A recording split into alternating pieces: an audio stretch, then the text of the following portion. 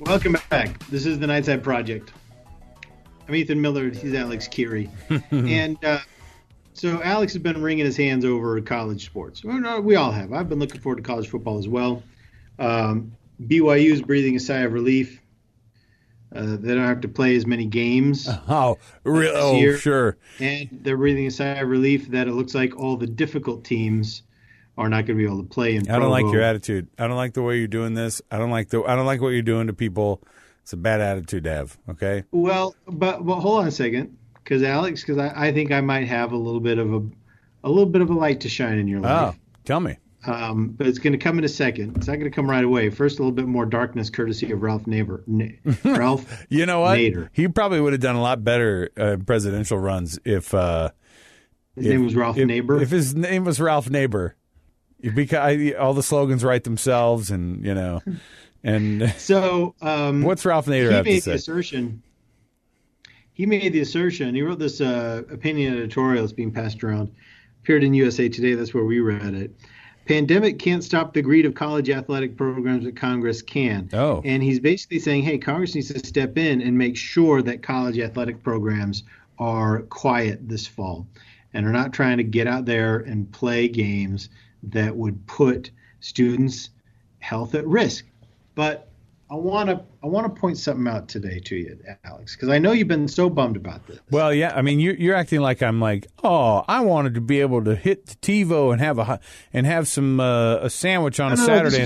This is your livelihood. Yes, I'm the sports director at the radio station. Am I it's just like crossing my fingers and going, hope we have a season. But on top of all of it, and maybe you can give me a suggestion because my son goes, so where are we supposed to go because I promised him a trip somewhere, and he's like open to changing where we could take a trip, and it's not going to go see a BYU game. It's not going to be to Stanford this year because they're not playing them.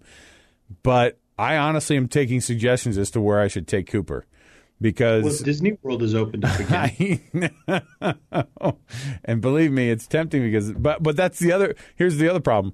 That's also a trip that we promised all of our other kids that we had canceled in mid-March as well. So reminds me. I'm on the hook for all these trips. I still need to call your house and tell your kids that Disney World is actually open and the dad's been lying to you about it being closed. Oh, that's perfect. You should do that. You should call him up and go, hey, just like throw a brick through the window with a note on it. It's from Mickey Mouse. Disney World is open. Your parents have been lying to you.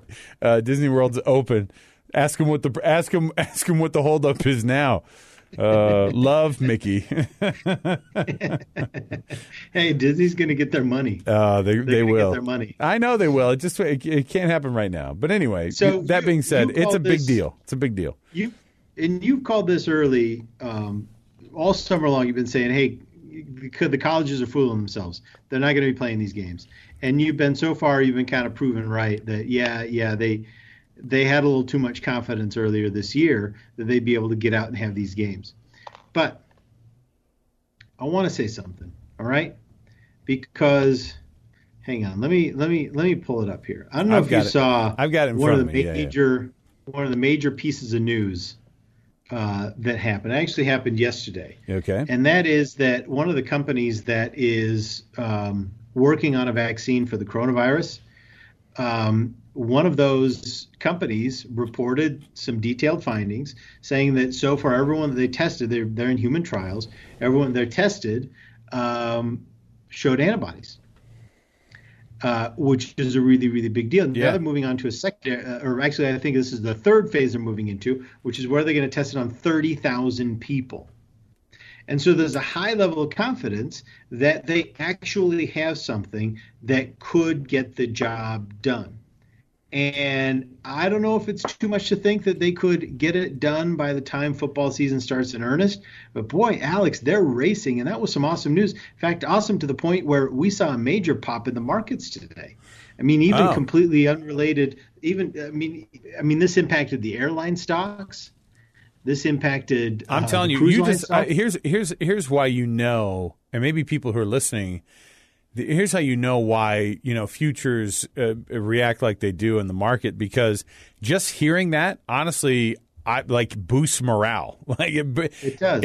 And even though we are pretty far out still, according to experts, on kind of having this thing totally nailed down, I hear that and then I think, oh, thank heavens, and then I start to get sad thinking about the people who are like, oh, vaccine, huh? You're going to put that poison in my body? But there are always people like that. I know. But anyway, that Alex, being said, Alex, just today, Delta Airlines, that airline that's so important to our state, Delta Airlines was up 9.5% today. Thank goodness. And and that was because a completely unrelated company reported this excellent news about the antibody. Okay, well, that affected the Delta stocks because they're like, okay, well, if we can get this vaccine, guess what? We're all back on planes. Look, I appreciate your positivity. And your hot stock talk, but Ralph Nader's whole point, and this is something I've had kind of a problem with from the beginning, is that just pushing things forward and saying that, and it's not that I've had a problem with it. I totally get it. The thing is that, and this should be the icing on the cake of, for sure, this is not just a student-athlete deal. The NCAA has been faking being an amateur sport, forever. Iowa State, which is a pretty middle-of-the-road college football program, and it's in a Power 5 conference, but they're not a marquee name by any means in the Big 12.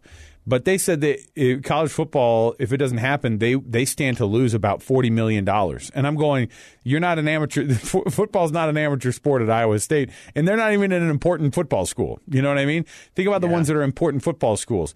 And Dave McCann, our TV colleague here at KSL Television, I think made a really good point, because people have been making fun of BYU over the last few days of being like, oh, it looks like BYU's going to have to figure this out too. Independence isn't so cool now, is it?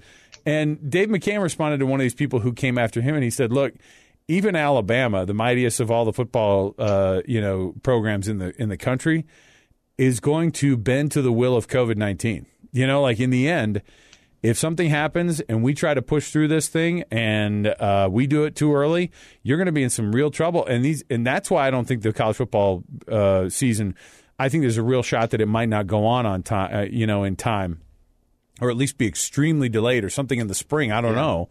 Is because the COVID is no respecter of persons, and we have not respected it enough to be able to earn having college football for this fall yet. I mean, we haven't done a good enough job of staying it, You're right about that. I just wanted to share what I thought was really good news, and I thought worth looking at and thinking, hey, you know what? Maybe there's a chance that we can get to a vaccine faster than we ever have. Yeah, before. I get sad too about the idea of, and this is what Ralph Nader said in his article here, was like, look, college athletics, they're going to try. These guys are going to push through, and maybe somebody they know hasn't gotten sick, or maybe they haven't been sick, but they're going to try to push through because it's a massive payday for them, massive to the point of people are making themselves millionaires off of college football. But that should not be the pushing force on this. And if need be, Congress should jump in and say, nope, we're telling students not to come back to campuses. That means we can't you can't legally have these games either, which, is a tough thing it's a tough pill to swallow, but I can see it happening. Do you think that's what they ought to do? You think Congress needs to step in? Do you? I think that if we don't have serious improvement over the next month and a half, that someone else needs to shut it down, because college football won't do it. Won't do it themselves. You know what I mean? Certain conferences. Momentum. Right. I think certain conferences won't do it. All right, we're going to take the break here. We'll come back, wrap things up, what you learned on the program, plus a Zen headline from our own Ethan Millard, all the way across our beautiful state down in St. George. So stay with us. More to go. The Nightside Project continues on KSL News Radio.